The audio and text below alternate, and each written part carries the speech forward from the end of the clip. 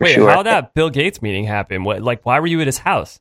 Well, he called me because... No, I'm just playing. I want to be my current self from this point forward. I want to learn how to play piano. Working with human beings, drinking wine in the middle of the day. I want to be a fire truck driver. I'm going to be the next greatest painter. Just kind of work with kids, getting them ahead in life. I want to be a welder. I want to be a beach bum. I want to be a baseball player. Brewmaster. A winemaker. Professional snuggler. Let me mention those sweet, hot lavender baths and writing in the evening.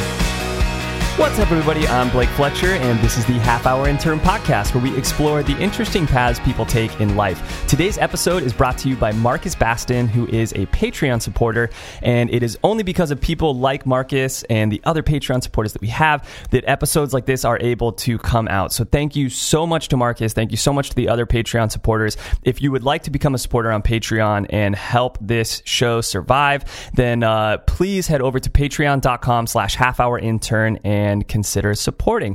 If you support right now, it is great timing because you will be entered to win either a really cool watch or a really cool pair of sunglasses from Truewood, one of my former guests.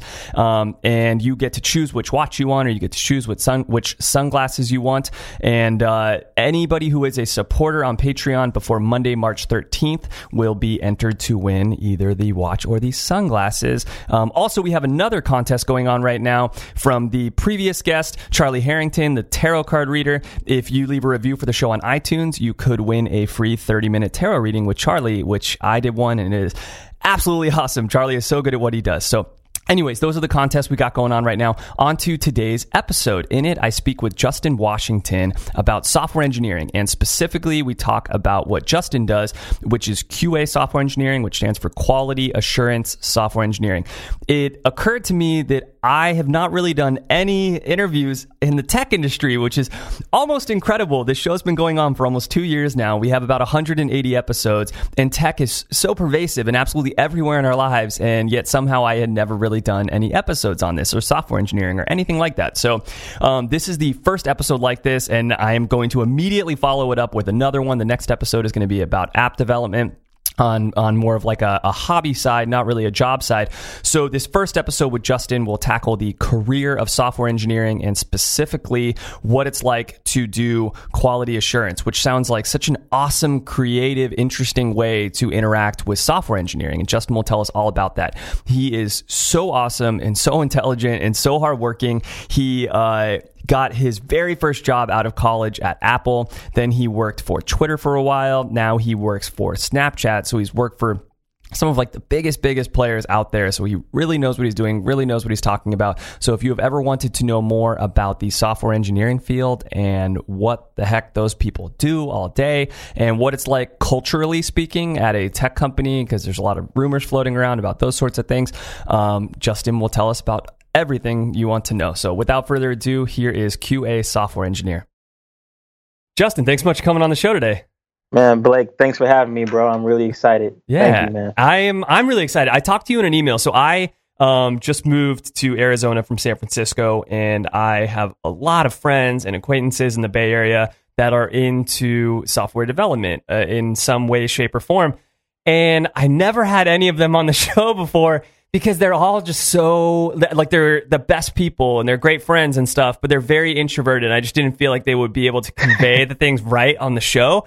Yeah. So I'm so happy to meet you because you seem like the type of person that will really, really be able to cover these things well. So this is awesome to finally do this, despite the fact that I've been doing the show for like 2 years straight in San Francisco, like the hub of tech, and never did one of these yet. So nice to finally do it. So let's start out with trying to explain for everyone, including me, because I still don't even entirely understand it, what the various fields of software engineering are, and then we can talk about what you do specifically. So people hear terms like software engineering, or I'm a developer, or I'm a coder, or this or that. Are these terms all interchangeable? And like what terms are interchangeable, what terms are not? What are like the various fields that someone can go into within software engineering? Yeah, so I'll kind of start with what's been going on recently in the industry. You've seen the rise of coding boot camps. You familiar with that, yes, that term definitely. or that notion? So let's say you applied to a coding boot camp. You went through a 3-month course. and you came out as a coder, I would say you would be considered a coder.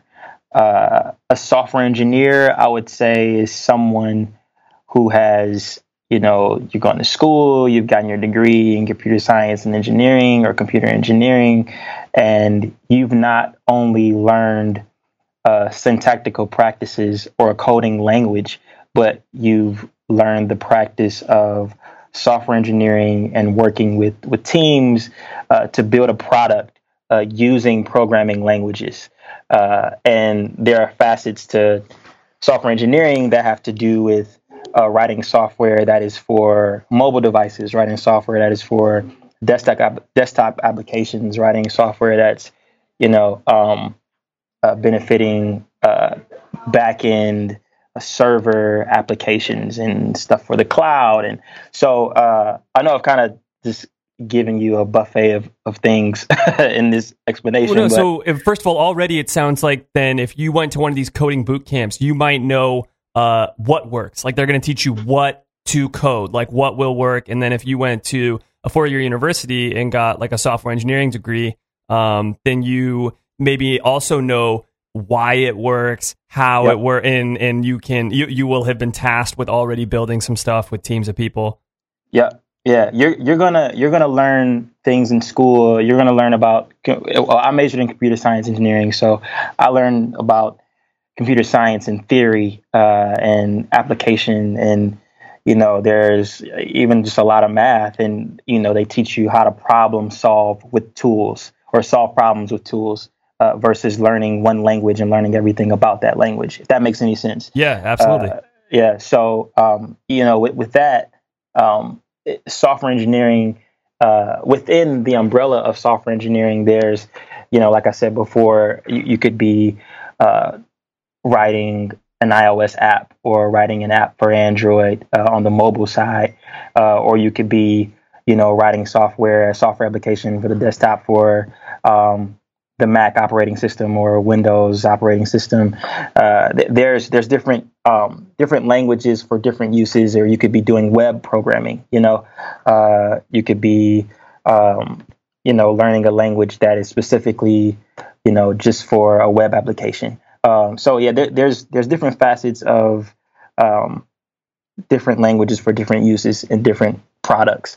And then in school, what I think is what they try to do is try to get you to not be married to a language, but learn how to use different algorithmic practices and apply them to different languages and different problems. To conceptualize the whole thing as a whole and not be so caught up on exactly what language it is. Exactly. Yeah. If you then have a software engineering degree and you go and you work as a, let's say like app developer, and you're working with, I just learned this the other day from another interview that will be coming out near the same time as your interview, but I think most apps will use like Java as the language. Would that be correct? Yeah. Okay. So if you're working as an app developer and you then want to go and work with like C+ or whatever the hell that is, like somewhere else, would you be hired away to work on a website with C+ or something? Or are they like, oh no, you're an app guy. Like you are a quote unquote app developer. So you are now and forever an app developer, because that sort of happens in other industries and in other roles in life. Like when you go down one path with a company, it's like you're now labeled and branded and that's what you do. Yeah, no, I don't think that's true of the tech company at large. I think that good companies will hire people that are smart and know how to solve problems. Because if you're smart, you can learn the language. You can learn any language. And based on your background, let's say if you had experience, doing mobile app development, if you wanted to go for a position that was at a company that had to do with front end web development, if you haven't had experience with that, obviously you wouldn't necessarily get hired unless you had showed, hey, I've worked on web projects before. I'm not an expert at this language, but this is what I know how to do in this language, and this is what I know how to combine, and so on and so forth. I think that specifically when it comes to programming languages, there are languages that are in the same category. Like, for example, there's this notion of object-oriented programming, and there are languages that fall under that umbrella: C++, Java, a few other ones. And so, if you know one, if you do an interview with the company, they'll say, let's talk about trying to make a dictionary app or something like that, and they'll say use a language of your choice. They won't say do it in this language. You know what I mean? Yeah, for sure. Because languages are a language is a language is a language if they're in the same kind of family. It's a syntax deal, and they want to see how you think. They want to see how you approach solving problems. That's why in school, there's a class I took called Data Structures and Algorithms, in which you just learn. It's not about the language. It's about learning what tools and what data models and building blocks to use for different kinds of problems. And you see those problems manifest in the real world for sure. When you're building apps and you're building features, everything is related and, interconnected. And you just have to figure out, especially when you're making products that millions and millions of people are going to use, you definitely have to figure out what's the best approach in solving it and using what tools you've learned in a given language. Okay, so something you just mentioned is like if you're developing on the front end. I forgot about that. So there's like front end development, back end development. So front end is what? Customer facing. Back end is like company facing part of the software? So front end is basically things that the user sees and interacts with. UI, which is user interface, buttons, anything client side, which is the stuff that you see and use. Back end is the stuff that you don't see. So, for example, you have an account, right, with, let's say, Twitter or Facebook. You have a Facebook account. There's information that's real to you into your account that you don't necessarily see. That's not necessarily tangible.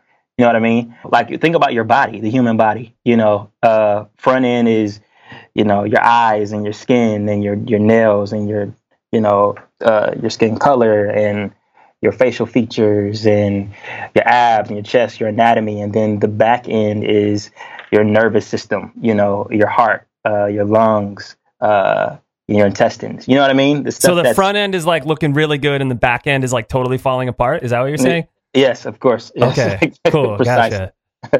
Yeah. Okay. In so many words. So so I just wanted to clear that up because I guess to that same point about languages and this and that, if you had been a front-end developer for most of your life and you wanted to go into working as a back-end developer, is that a very easy switch? Is that just like, oh yeah, of course, like just come on over? Or is that like, oh, hey man, you're a front-end guy, you're not a back-end guy? It depends. So, and this is where I would go. I'd say anyone can learn anything. Nothing is impossible. And I don't say that as a cliche, like, oh, you can do anything. Like, no, you really could, and I think it's about, let's say if I've had experience doing front end engineering work at a large scale engineering org, and, I've had to interact with engineers that work on the back end, and I at least understand the handshake between front end and back end services or applications, the transition would be relatively smooth. You know what I mean? Because you don't necessarily work on this stuff siloed in a box, especially at a company or a big company or a product that has millions of users. You're not just working on your thing and that's your thing and you don't see anything that's going on around you. I think everyone has to be knowledgeable about the different stakeholders in their product. So if you're around that transition would be relatively easy. If you come from, let's say like a hacker school or like a boot camp, it would just depend on like the information's out there, so you could learn it and you can make that transition if you wanted to. It's just about, learning. And I think the only thing that differs those things I just said was someone having direct experience with working with people that are on that other side versus, starting from scratch and learning it yourself. Yeah. So you are a QA engineer, which I assume stands for quality assurance, correct? That's correct. All right. So you're a quality assurance engineer. like what specifically do you do, and then how does that interact with some of these other roles that we've talked about? Well, so I come into work, I press buttons, and I just collect my check. But, That you know what I sounds mean? so bad. You need to get me a job, Stat. That sounds awesome. Send me a resume at the end of the interview. I'll refer you to my team. We're Sounds definitely good. hiring. All right. No, so in QA, I'll give you a little bit of background on how I got into QA. So I was at school majoring in computer science. So in school, I was developing, hardcore developer, writing code, the whole nine. And for me, doing that was only fun when I could one, understand everything that was going on, and two, see the real world impact. So in school, I was struggling. I was on academic probation twice. Like I was, mulling over switching my major and doing something that I wanted, that I really, really loved, like music or music production. And every summer, I would get a crazy internship at Microsoft or Yahoo or Apple. I saw this on your LinkedIn. You have to tell us about how that happened, but we'll take care of that after this. So keep going with this story. Absolutely. Yep. So that was my sort of conundrum in school. It was just like, man, like, I don't know if I'm going to be able to do this and handle it, because, the people that were in my classes were people that had just been coding since they were 11, 12, 13 years old, people that just were geniuses. And I'm just sitting in there like, man, like, I think I want to do video games, or I think I want to work on mobile. So, you know what I mean? I had a pulse on what I thought I could do.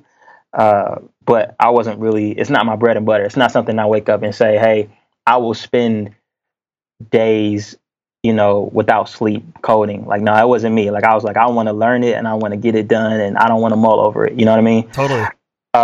So within that umbrella, there's also roles that, companies have, called product managers and PMs and product designers. And a lot of companies value people that have the technical skills, but that also could empathize with people. They're really good communicators. They're people persons. They know how to have persuasive skills, and they're just personable.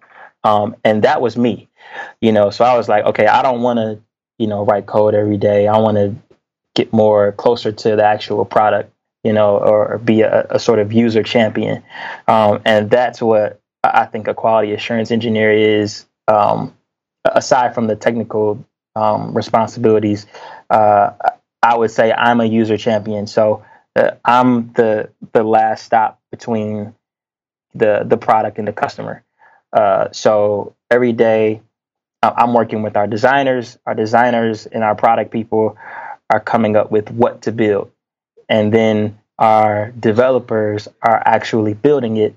And then I'm the one that's working with both of them after the implementation's been done and while it's being done, to get them to think about, okay, but what about this kind of user? And I'm trying to break it in every way that I can. That's awesome.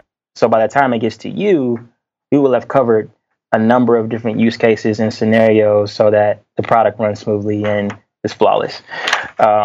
And then if something goes wrong, then I'm to blame. Yeah. For sure.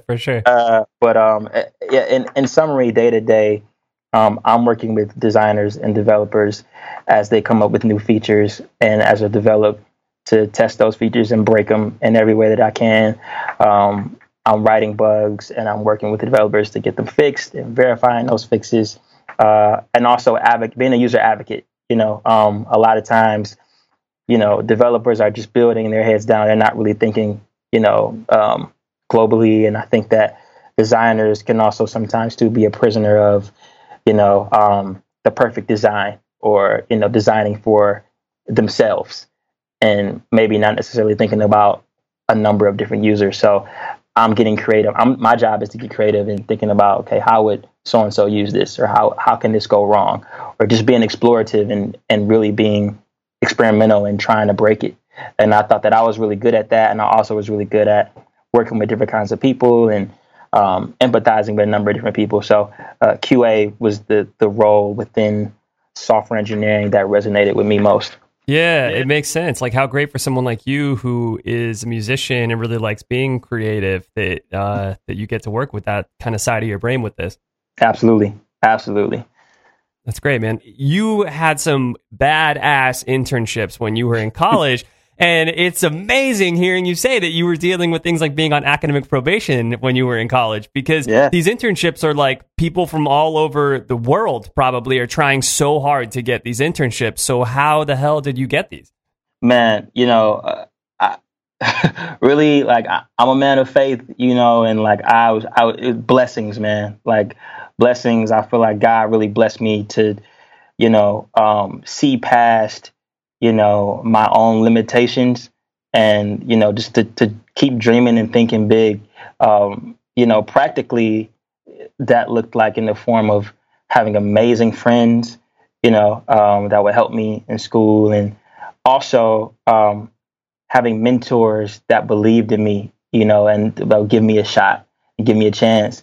My freshman year, I had, every year, the engineering school at Michigan would host, every semester rather, will host a career fair.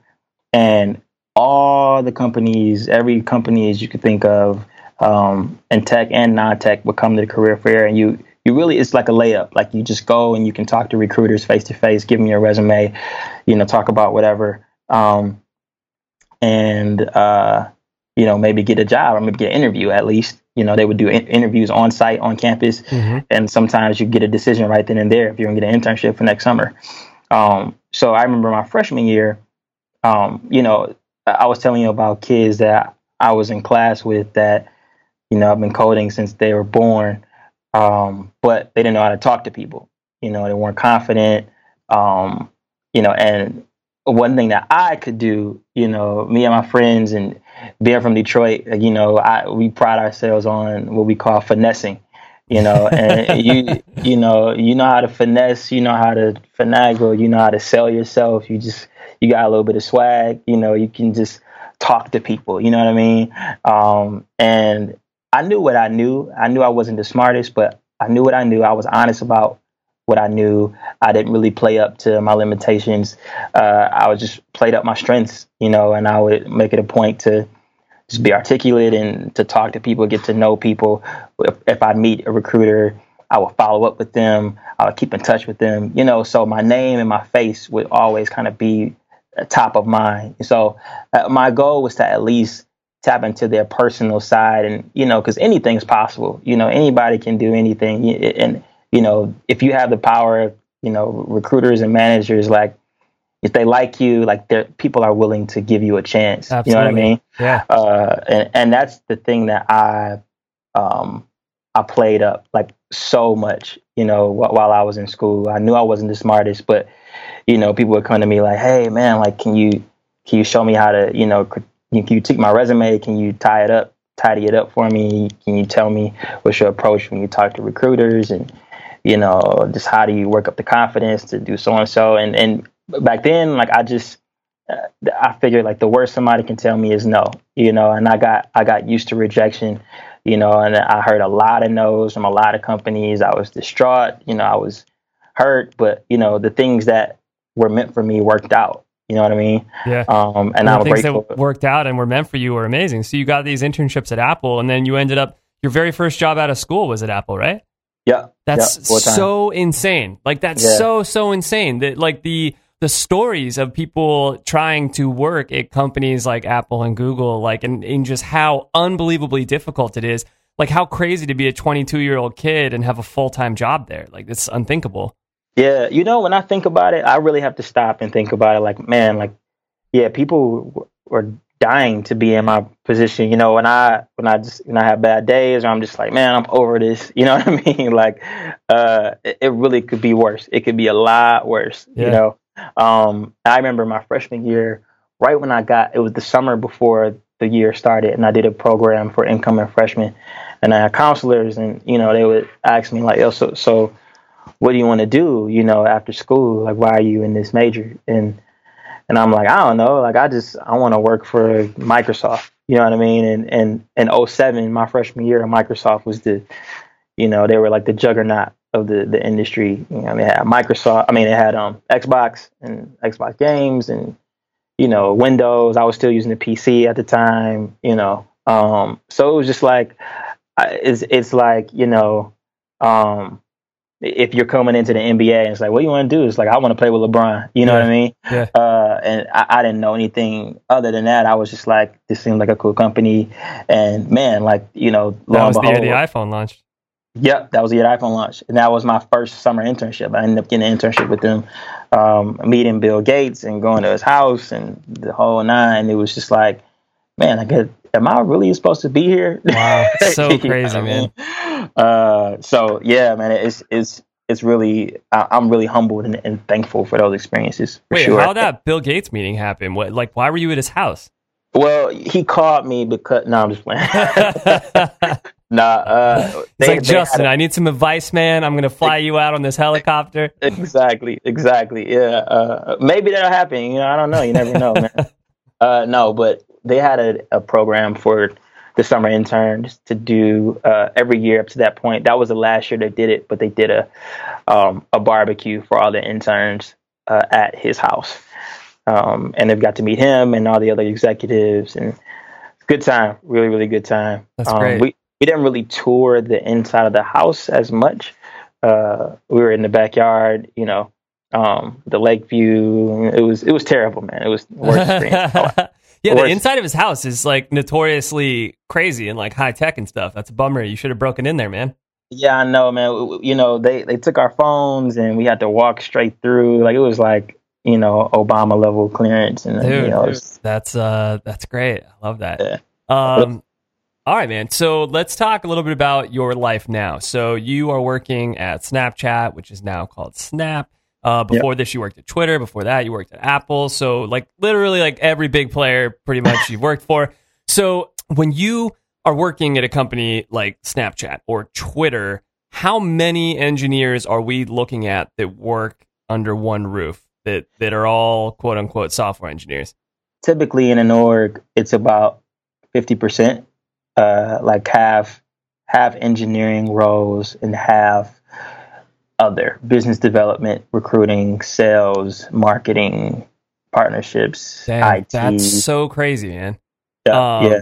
So we're looking. I think we filed the S1 recently, and I think we're around like maybe 1,800 people worldwide. All right. I have so many questions about that specifically with Snapchat. So that's unbelievable. So that means you guys have about 900 developers, and you have an app. You guys have one app, and I'm sure that you guys are working on tons of other stuff. But you guys have a app. Like, what the hell does everyone do all day? Yeah, you're right. Well, so that's the thing. You would think that, right? Like this one little dumb little app. How is this a company? You'd be surprised, man. There's so many different facets. So, and then the way that our org is set up is on the client side or the front end side, there are feature teams, and those feature teams are responsible for different feature areas within the app. So the camera team has a whole team of iOS and Android developers, back-end developers, a designer, people that, work on server aspects of the product. Wait, question really quick. When you say, because this I feel like would be a good example for people, the whole camera team thing.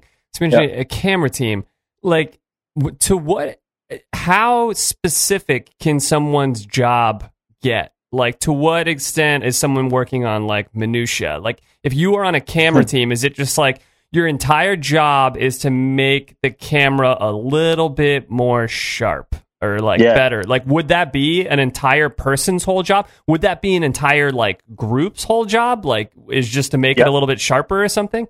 Yeah, it could be a group of people. And the thing about it is like on paper, that job may seem like very rudimentary. Like, oh, this all you have to do is just make the camera better. Like, just do it. But that would be perfect if the camera was the only thing that we had to think about in the entire app. You know what I mean? Like, you have so many things going on in the camera world. You know, we have, you know, geo filters. We have the ability to, you've seen the dog lenses and all the other creative aspects that you can do on Snap. You've seen that stuff, right? Yeah. You mean like when they put little goofy faces on people and stuff? Yeah. You have creative tools like doodling and captions and, you know, those, by the way, sorry to interrupt and to totally take this on a sidetrack, but that person, that whoever created that, like, made Snapchat as far as I'm concerned. Like, the faces, like, Snapchat was like something that some people had. And a lot of people were just like, oh, it's like, what's really the difference between Snapchat and Vine and anything else for that matter? And why don't I, you know, maybe I just post a video on YouTube, and now like Periscope's here and like all their stuff. And then Snapchat had the goofy faces, and all of a sudden, like, everyone had Snapchat when they got the goofy faces that you can put on yourselves. Is that person on a solid gold yacht right now? And if not, like, they need to be, because if you come up with an idea like that, like, I'm sure that there's some creative people in the company who's, you know, that's almost part of their role is like, hey, try to come up with like the next big thing. If you add a major feature to an app like that, do you then get kind of like, not even like a bonus, but like points or something? Like, are you now like a part owner of the company because you did this absolutely insane thing? No. Justin, did you create that? Well, I mean, I don't like to brag, man. I know this is about me, but, you know, I'm trying to give my team some shout outs, you know. No, I definitely didn't create that. To give you a little bit of background, that feature came from an acquisition we made from a company called Luxury, who was based in the Ukraine. So we bought their company. They were already doing this really, really cool lenses, facial stuff. And we bought them and integrated what they were doing in the Snapchat app. So that was a whole team. That had nothing to do with anybody internally at Snap from the beginning. You know, the powers that be saw an opportunity and they acted on it, and we integrated that team. So shout out to that team. Yeah, They're for sure. Brilliant creative people, artists. Like, they have now we're talking about people that have specialized roles. Like, in that team, there are people that are solely responsible for being creative and coming up with the latest new clever filters, and also creating those for our ad partners. I don't know if you saw on the Super Bowl, Gatorade did a cooler, you know how when you win, or, you know, the team, you know, does the cooler over the coach's head. We did a filter like that for the Super Bowl. So that team created it, and Gatorade, you know, bought it, and it was like a sponsored lens. Yeah, right. And you guys can do little, small, localized ones too, right? Like, people can pay like $1,000 or something to have like a geotagged one for like Jacqueline's bachelorette party. Is it like you can swipe and it'll like show up there, and you got this like personalized little geolocated tag thing? Yeah. So those are filters. Those are geo filters. And the lenses are more specific to like the facial stuff, like the dog face and all that other stuff. Yeah. So there's a slight difference between those. But to answer your question before about you know, fame and recognition, if you come up with the next idea, you know, we're a team effort. So we well, the way product decisions are made, you know, our product design team is super sharp, and they work closely with Evan, our CEO, and our head of product, and they're constantly, you know, they have a roadmap that's planned out, you know, I would guess years, you know what I mean? So they're really, really smart. When we were very, very small, it was, you know, pretty simple to, you know, if you had an idea, you could just, you know, catch somebody in the hallway and be like, hey, like, look at this, look at what I did. And it's like, oh, like, if it's convincing enough, like, it's like, oh yeah, let's work that in. but they are pretty smart and coming up with the innovative aspects of Snap, and even within the team, I think people here at Snap they're not walking around like, yeah, I'm the one that invented teleportation on Snapchat, or I'm the one that, I mean, you can trace certain features to certain people for sure.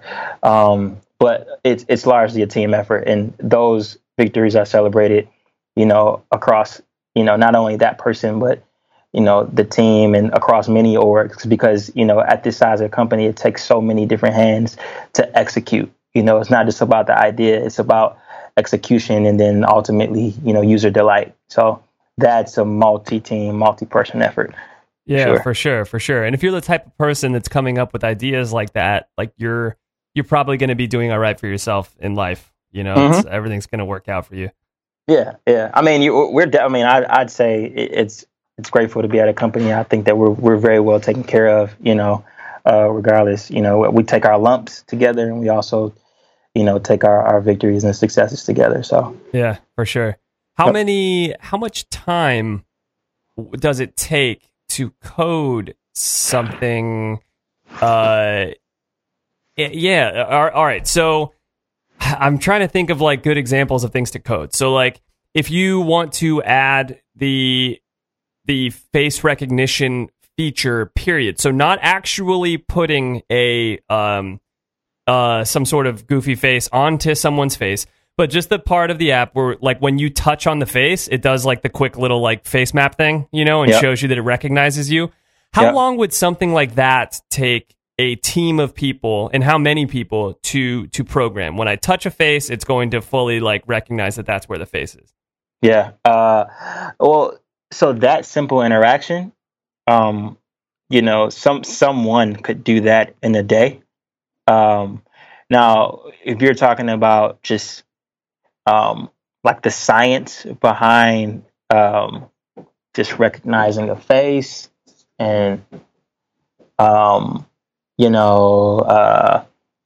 guess bringing up like different lenses and having them interact over the face and making sure that, let's say when you do that interaction and you swipe, that when you swipe to the next one, it doesn't end up on the ceiling, or, it's not upside down and it's perfectly aligned and all that stuff.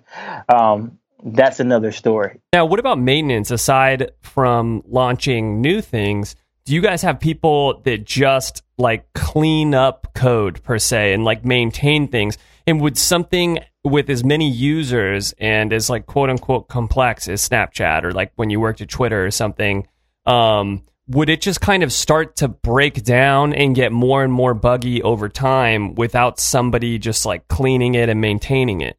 Yeah, that definitely can happen. I think that a lot of companies, suffer from that. Let's say you go from when everything was cool, when it was just you and your friend and your two other friends or three other friends, and you're just starting a company and you built things a certain way and you wanted to keep moving fast and you didn't really think about optimizing for, X billion people using your product. You were just trying to get it to work. I'm not necessarily saying like that was the case with Snap, but I'm just saying like in the company in general, you have to sometimes, you shouldn't have to sacrifice rate of execution with keeping things tidy and quality. Ideally, those things work in tandem, so that, with the stopgap I mentioned before, making sure that, Blake, you can't make a change without it passing, a certain threshold, Right. Or if you write something, you write some code, you got to make sure it's well documented so that someone else can come in and see and know exactly what's going on. And we have times within teams. So I mentioned to you the different feature teams, and each team has their own roadmap for the feature at large. And then we have a release every 2 weeks to the App Store. So every 2 weeks, you'll see an update for the Snapchat app on the Google Play Store or the iOS App Store. And every release, each feature team kind of has some things that they want to get out. And if the camera team is launching teleportation, then the messaging team, would, and every other team will fall back and say, okay, this is the poster boy for this release. We're not going to launch, telekinesis because they're launching teleportation, and that would just be too much, So now we're going to take a step back and focus on what's called refactoring, or tidying up, the code that we've written or the features that we've written.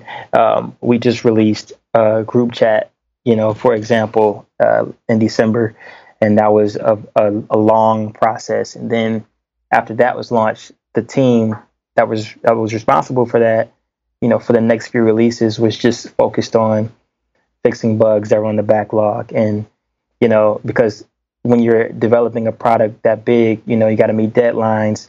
A lot of times you're making a mad dash to the finish line. And then once the finish line is released, you got to look back and say, okay, now how can we really tie this up and make this cleaner? You know what I mean? Yeah. So there's just cycles, of, feature, big product, big launch. And then you fall back and you say, okay, let's take a breather. Let's tidy up. Let's just regroup. Let's, refactor. Let's clean up, so on and so forth.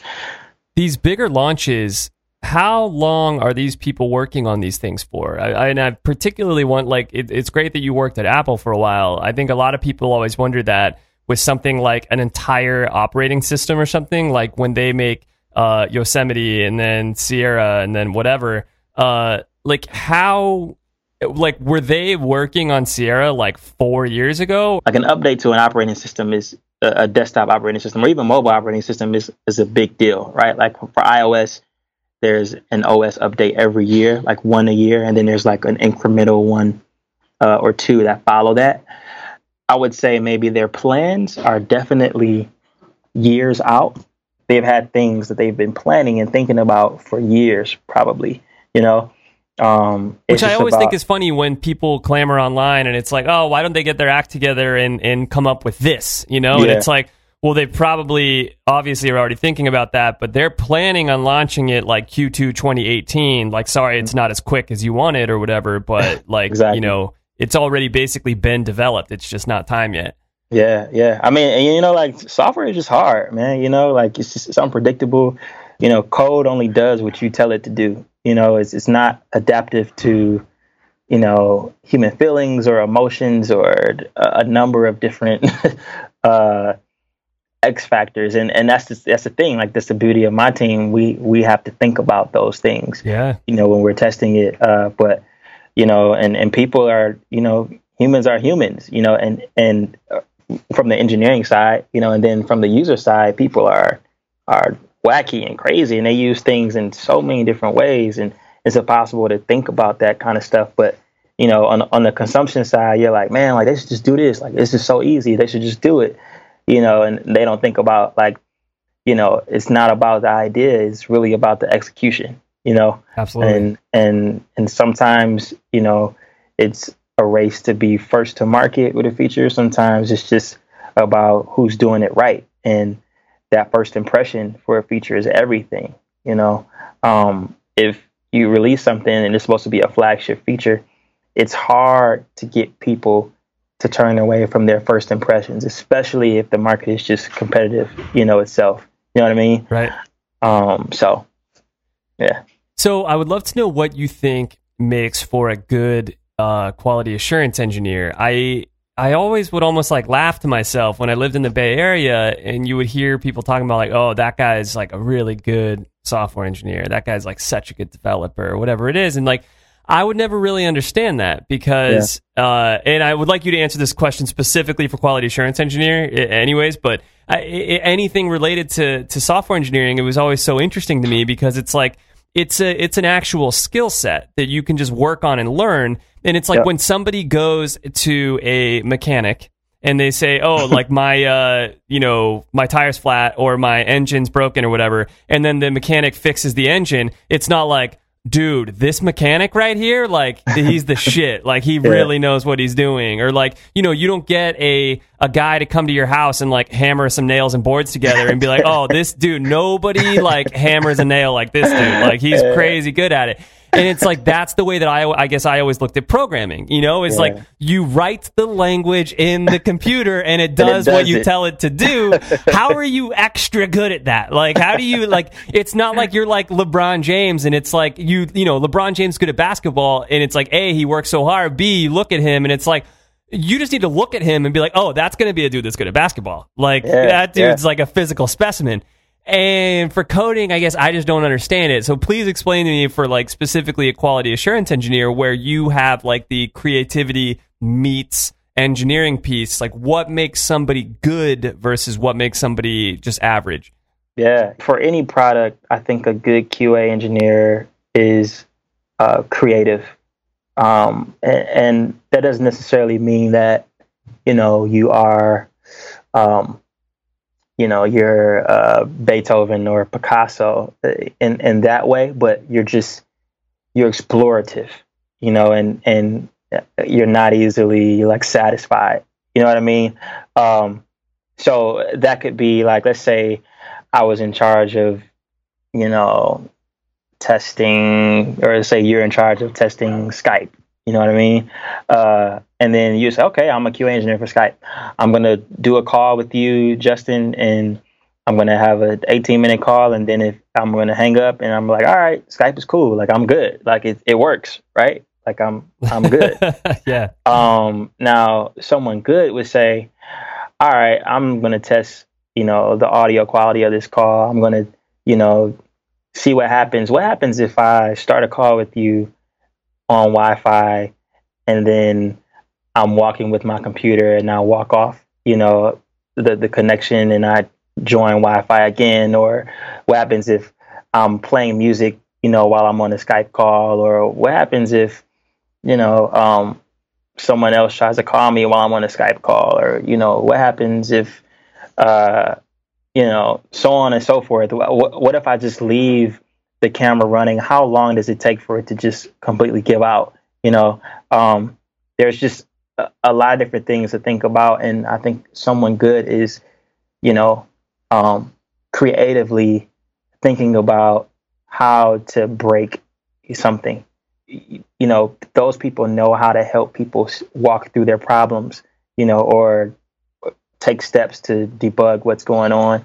Let's talk about the tech industry in general a little bit before we start to wind this thing down, because there's a lot of like glitz and glamour and sparkle around the tech industry right now. And like, what are some of the crazy awesome things that you have going on for you guys at the Snap office? Like, do you guys get like free massages at your desk and stuff like that? And just talk about a little bit about like the whole culture of the tech industry in general, and what sorts of things you kind of like about it, and what sorts of things you think could stand for improvement, and what you don't like about it that much. Yeah. Well, first of all, I love a lot of things I love about tech. I mean, I'm kind of spoiled in the sense that this is the only corporate environment I know where, you know, you get free food and the vacation policy is generous and the pay is amazing, and, you know, you're at a cool location, you have cool office space, and you, you know, you work with really cool, smart people. And, you know, right now I got on joggers and some, you know, a t-shirt, and, you know, I can literally roll out of bed and skip the shower and just come, you know, or maybe not skip the shower, but, you know, I could be as relaxed as I want to be in the environment, you know, and even just with flexible hours, you know what I mean? I think the thing is, you know, I couldn't imagine working on Wall Street or working for a financial services company, or a job where I had to wear a shirt and tie and a suit. Like, that would kill me. Like, especially after everything that I've done, you know, here in the environment, for sure, you know, is lax. And I think that's cool. You know, and then there's just the immediate gratification you get when you're working on a product that everybody uses and loves. You know what I mean? I've always worked on products that my friends could directly see the impact of my work. Yeah, that's so cool. And that's super cool. So, and you know, in a lot of ways, even just with Snap and being in LA, you know, the kind of people that I meet and the kind of meetings I'm able to do and the kind of rooms I'm able to be in just by virtue of working at Snapchat. You know, man, you work at Snapchat? Like, oh man, that's dope. Like, you know, let's do lunch or let's blah, blah, blah, blah, you know. And the people that I look up to in various industries kind of look at me as the cool one, you know. So that's cool. All that's cool about the tech industry. We don't, at Snapchat, we don't have free massages yet. Dude, that's whack. Yeah. But I mean, it's cool, man. I mean, you know, we're still, I mean, we work right off the beach, you know, like what's better than that? You know what I mean? Yeah. I'm footsteps from the sand and the shore. And we're in Venice and, you know, we got free food and all that stuff. And the company's very generous in throwing events and all that kind of stuff. And, you know, that's really, really cool. That said, there's a lot of improvement for tech culture in general. You know, I don't know if you've seen like the news that, you know, with Uber and recently and just, well, I didn't mean to say that to like trash other companies, but there's. Well, yeah, I mean, they were actually in the news, so it's relevant. Okay, right. Okay, yeah, it's just relevant. You know, there's also the negative side of, you know, tech culture being this bro-y kind of boys club, you know, that's not very diverse, not very inclusive when it comes to people of color and women in general. And I think, you know, that's due to a number of things. I think that, you know, when all their friends are working with them and they all think like them and they all think the same, and then it's one of the, I think about this so often. It's such an interesting problem. It, like, you know, coming from the Bay Area, people would talk about that all the time. Like, you know, oh, we have such a problem with diversity and this and that, and it's like, and talking down upon the founders of these companies and talking down upon the companies as if they did something wrong, which perhaps they did. But if to play devil's advocate, I mean, people are friends for the most part. If you like look around at people are friends with people who are like themselves. People hire people who are like themselves. So you have a lot of white males that are sitting at, like you mentioned about people like programming since they were born, or like who were like nerdy playing video games, like, you know, they're like, and that dude created that app. And then the first people that he hired were his friends, who were likely probably also going to be some white males. And then they, you know what I'm saying? And it just goes on. And it's like, it would be no different than me going into a, I mean, not to be super, I guess, racist isn't the right word, or maybe it is, I don't know. But like if I were to go into a nail salon and it was like a Vietnamese woman or something, you know, and be like, hey, why aren't there more white men that work here? Like, shouldn't there be more white people working in the nail salon? It's like, well, the Vietnamese woman hired her Vietnamese friends. Like, this is how this works, you know? Granted, one's a nail salon and one is a multi-billion-dollar company, which is the huge difference there, you know? Right. But to me, it's just one of those things that kind of makes sense. Or they talk about how there's lots of Jewish people that work in Hollywood. And that makes sense to me because, again, people hire their friends. So it's like you're Jewish, you're likely to know other Jewish people, and you work with them and you hire them, and this is how that works, you know? And it's like one of these problems that... like, I don't know what the solution is to it, but I also don't necessarily feel like we should be like, oh, you're so terrible for hiring people that are like you. Because it's like, well, isn't that kind of what everyone else is doing too? Like, if you look at other places, but unfortunately, like you said, in something like tech or in something like finance, there's incredible amounts of money to be made. So if you're keeping all of the money in one area, and then you're like, oh, that's cool, you have your nail salon or you have your donut shop or whatever it is, and be happy with the amount of money that you're making, and then we're going to have this like tight-knit white boys only club over here, and we'll be making all the money. That definitely seems to be a problem. And just, you know, outside of like having a monopoly on the pie or the money. I think it's just about to, you know, the kind of environment, you know, that you create at a corporate company. You know, you're obviously going to have, you know, if you're not open to learning, you know, how to create environments that are inclusive to, you know, all different kinds of people, you're also not going to make a good product, because if you're making a product, 100%, making a product that's built for the world to use, but the only people building your products are people that look and think like you, you're doing yourself a total disservice. You know what I mean? And also I think too that like there's just maybe, you know, that's why I talk about inclusion a lot too, because, you know, diversity is one thing, but creating environments where, you know, minorities or people of color feel like they belong, you know, in this space, or they feel safe, you know, to be at a company and let their hair down and be themselves, you know, and they're not necessarily reprimanded for whatever reason, you know. That's another step in the problem,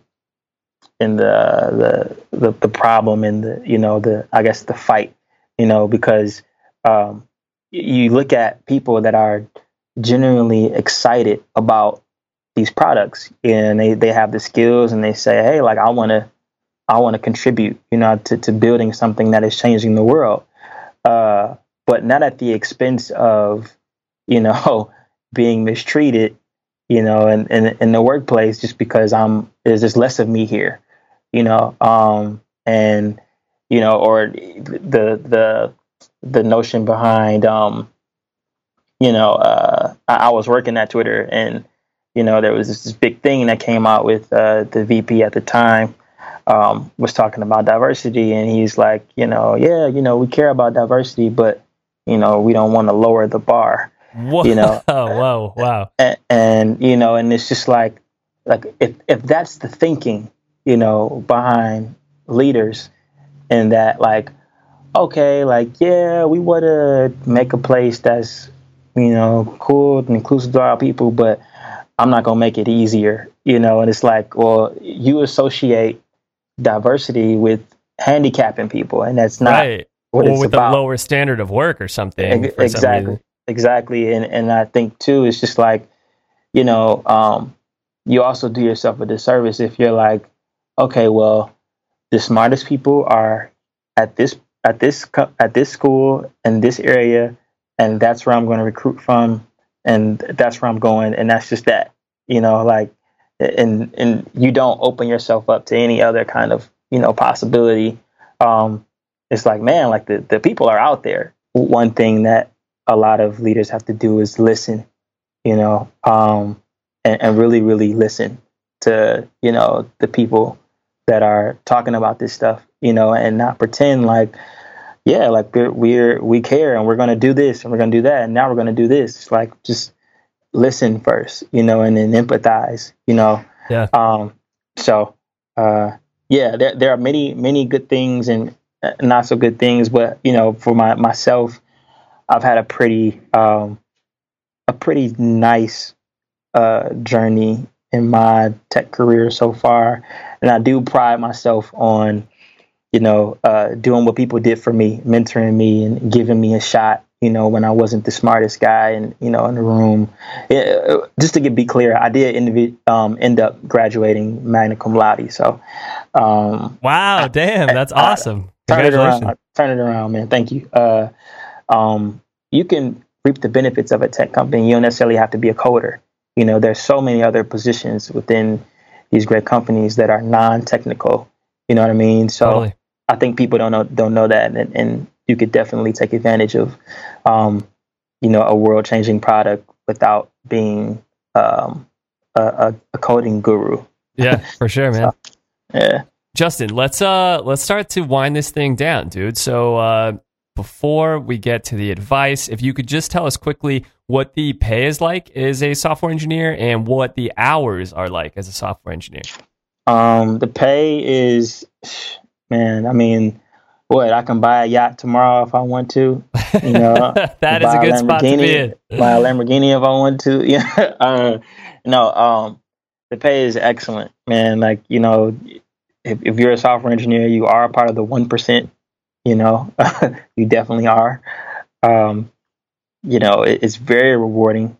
And if you have the opportunity, the rare chance to work at a company, you know, early, you get, you know, an equity package when the company's private, and then when the company goes public, you know, that's a very lucrative, you know, event. Could be a lucrative event for you. Like, you really have the power to change, you know, lives and generational, like, wealth opportunities by working in tech. You really do.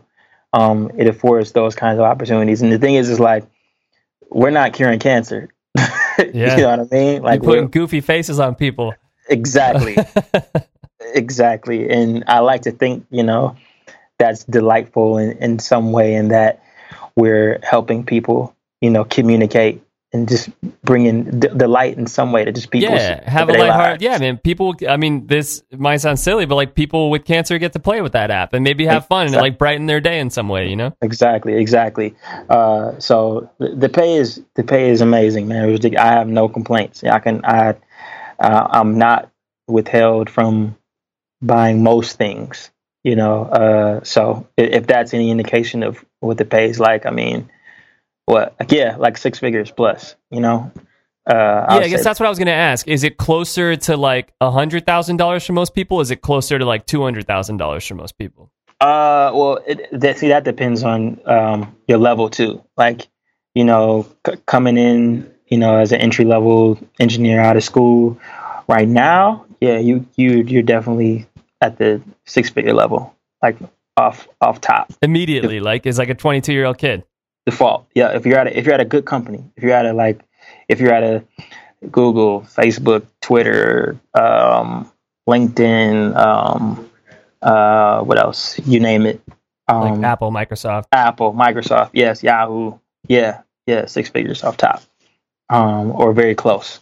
And then if you're like a manager, a director level, or a VP, then like that's when you get into, you know, upper 100s. 200s, you know, maybe, well, I wouldn't say 200, but yeah, maybe upper 100s, like that and range. You get freaking free lunch every day. It's just so crazy that you make really good money and then you don't even have to spend it at lunch every day.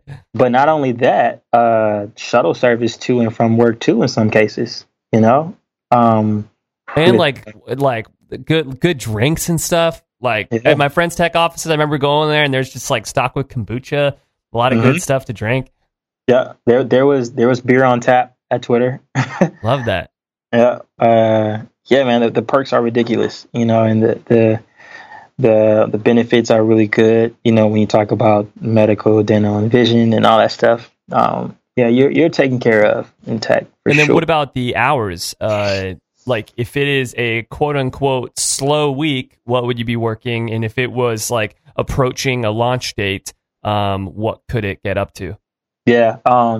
Slow week. So that's the thing too. Like, there's rarely, there may be a slow week for your team or your area, but there's always something going on. So it's good to be a team player and just be available for the general hours of a day, you know, like a typical 9 to 5. I'd say on a slow day, or even just in general, like, my meetings usually start at 11. So as long as I'm in before that, like, that's good. And I usually can stay to about 6:37. I say the hours are very flexible. There are times when it's crunch time, but, you know, for the most part, the hours are pretty flexible in tech, for sure. When it gets to be crunch time, do you guys ever have to work like 60, 70, 80-hour weeks, or is it still pretty, you know, close to like 40 to 50? Oh yeah, it's gotten up there for sure. Maybe 60. I wouldn't say 70, 80. But definitely, you know, weekends, you know, sometimes, you know, you may start working at work, you know, during the day in the office, and you continue that work at home when you get home. there are people that are on call, so to speak. You talk about like front end and back end people. There are back end engineers and people that work on the server aspects of the product that have to always kind of be ready, to react to downtime or things that may happen in the wild. Because that stuff, like if I'm not writing code right now, there's still snaps and chats being sent, like, millions, millions and millions and millions of those are sent a day. So that's data being transferred, that's stuff just happening, so if something goes wrong, somebody has to kind of be ready to, react to the stuff that's happening. Right. Does that make sense? Yeah, of course. So in that case, the hours could vary. If you're on call, like you got to just be, be ready. You know what I mean? Like a trauma surgeon. Yeah. Yeah, exactly. So, but for the most part, in general sense, hours are very flexible. Cool. All right, let's finish this thing up with what advice would you give to someone that wanted to get a job in tech? I would say, first, believe it's possible. This is coming from someone who, I grew up in Detroit, the inner city. I didn't have coding in school. I wasn't doing this since I was 11, 12, 13 years old. I didn't even really love it, but I've had the rewards of someone that dedicates their life, that would dedicate their life to it, So I'd say believe it's possible, because it definitely is. If I'm any indication that it's possible, like you can do this. Now with the information age, and there's so much at our fingertips. There's literally nothing stopping you from getting educated. If you can spend time on Twitter or even using Snapchat or, Facebook, you could spend an hour a day, with free online resources to learn how to code. You don't even necessarily need to go to a 4-year university to get a degree. There are dropouts in our field for sure. They're the exception. But and as far as learning is concerned, like there's nothing stopping you from learning how to do, mobile, iPhone programming or Android programming or web development. There's tons of resources online that you can take advantage of. So I would say do that. And then what would be the easiest sort of in for somebody? Like what type of company would hire someone with, little to no experience and without like a 4-year degree, let's say? Yeah. I would say, startups for sure. That just need, bodies.